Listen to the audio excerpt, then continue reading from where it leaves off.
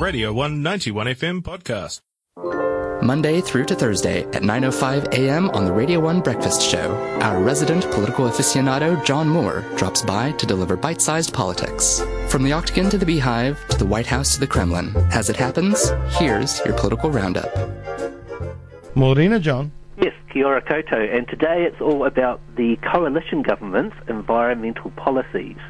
First, as of yesterday, single-use plastic bags are banned at all retailers. The new law is part of the government's overall environmental focus. Associate Environmental Minister Eugenie Sage has justified the ban on two counts. First, the plastic bag ban is part of an overall strategy to reduce the negative impact of plastic waste in the environment. And second, the ban is aimed at reinforcing New Zealand's clean, green reputation. And Eugenie Sage is a senior member of the Green Party's caucus. But does the ban on single-use plastic bags go far enough?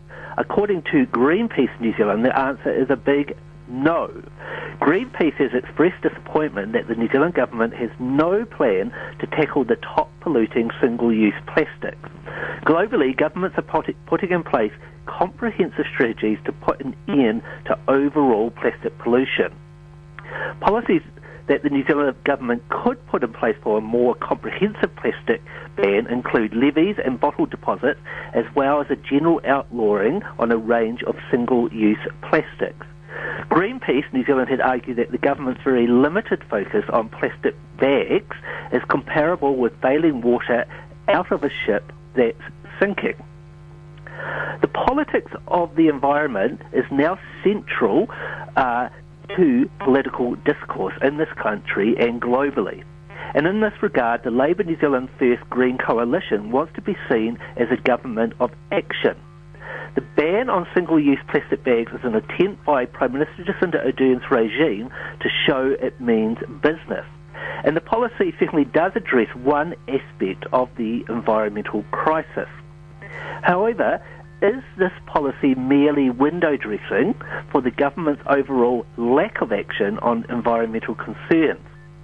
The government's central piece of environmental legislation is the Zero Carbon Amendment Bill. The bill is aimed at tackling the crisis of global warming and overall climate change.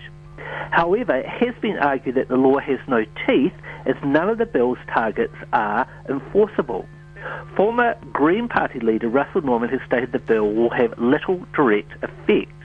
This is because it has specifically written out any mechanism that would hold any person or body to account for not adhering to it. So big polluting corporations don't have much to worry about. Therefore, according to Norman, what we have is a reasonably ambitious piece of legislation with the Zero Carbon Bill that is all bark with no bite. Greenpeace New Zealand, which Norman leads, gives the Zero Carbon Amendment Bill a 0 out of 10. Yes, that's a 0 out of 10. So back to the plastic ban. The government has shown here that it can be bold and decisive, and it has certainly implemented a law with real teeth.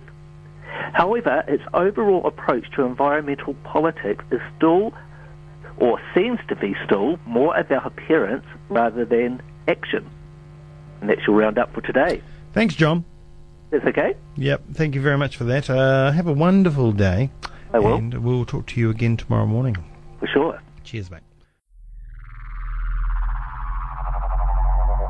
This was a Radio 191 FM podcast. You can find more at r1.co.nz or wherever quality content is found.